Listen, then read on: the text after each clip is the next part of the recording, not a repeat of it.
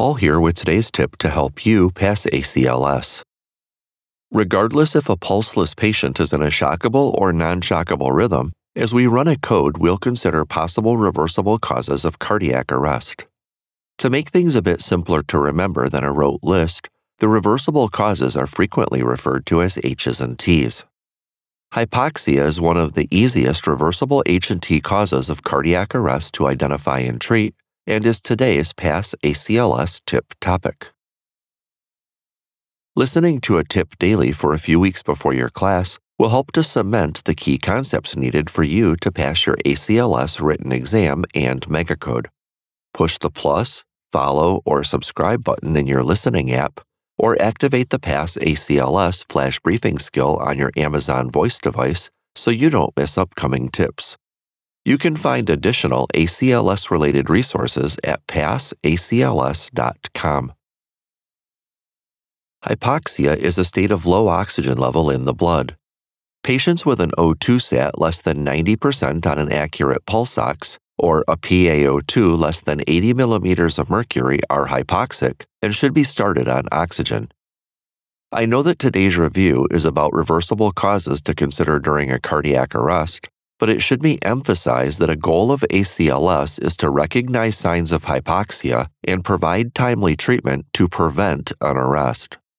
For some, as little as 2 to 4 liters of oxygen by nasal cannula and positioning is enough to make a noticeable difference. For more severe cases, mask O2, BiPAP, medications, or providing artificial ventilations with 100% oxygen may be needed to ensure adequate oxygenation. Pre-hospital ACLS providers should follow their local protocols. In-hospital providers should follow their policy, the treating physician's orders, or call for assistance from a specialized code or rapid response team. The use of specialized rapid response teams has been shown to improve patient outcomes by early identification and treatment of deteriorating patients. For now, let's say we have a patient who's arrested. What are some of the things that might lead us to suspect hypoxia as a cause of cardiac arrest, and what should we do about it? First, think of the patient's medical history and signs and symptoms before the arrest. Is the patient asthmatic, have COPD, CHF, or was trapped in a confined space? Was the patient on a pulse ox and known to be desatting? Is there suspicion of narcotics overdose or recent administration of medications known to decrease respirations? Those are just a few examples off the top of my head, and there are many more. If you're not sure what's causing the hypoxia, ask for input from your team. Remember that a pulse ox is not an effective method for measuring oxygen saturation during a cardiac arrest. This is because pulse oximetry relies on adequate circulation through a peripheral capillary bed, and that just doesn't happen during a cardiac arrest, even with the best CPR.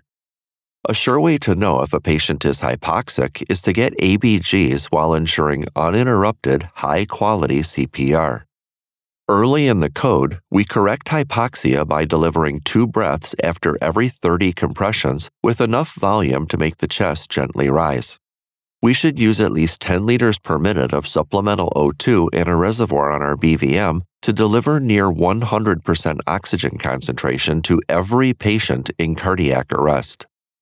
If we're using end-tidal CO2 waveform capnography, good CPR should produce a peak wave of at least 10 millimeters of mercury.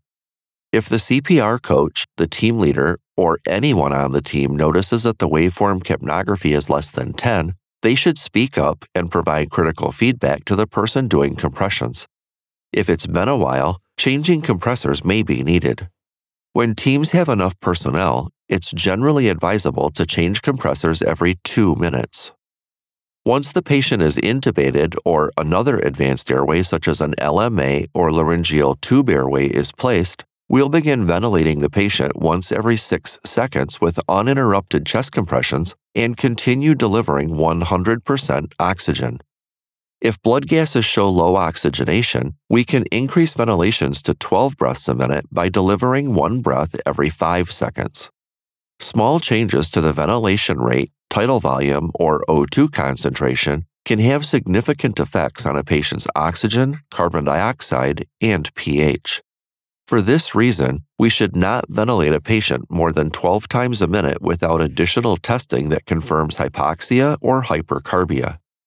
We must be careful to avoid excessive ventilation, which can actually decrease effectiveness of CPR by increasing interthoracic pressure. Increased pressure can compress the vena cava, resulting in decreased return of blood to the heart. If you found today's tip on hypoxia as a reversible cause of cardiac arrest helpful, consider giving back via the secure link in the episode description. I'm here to help you pass ACLS. Thanks for listening, and good luck with your class.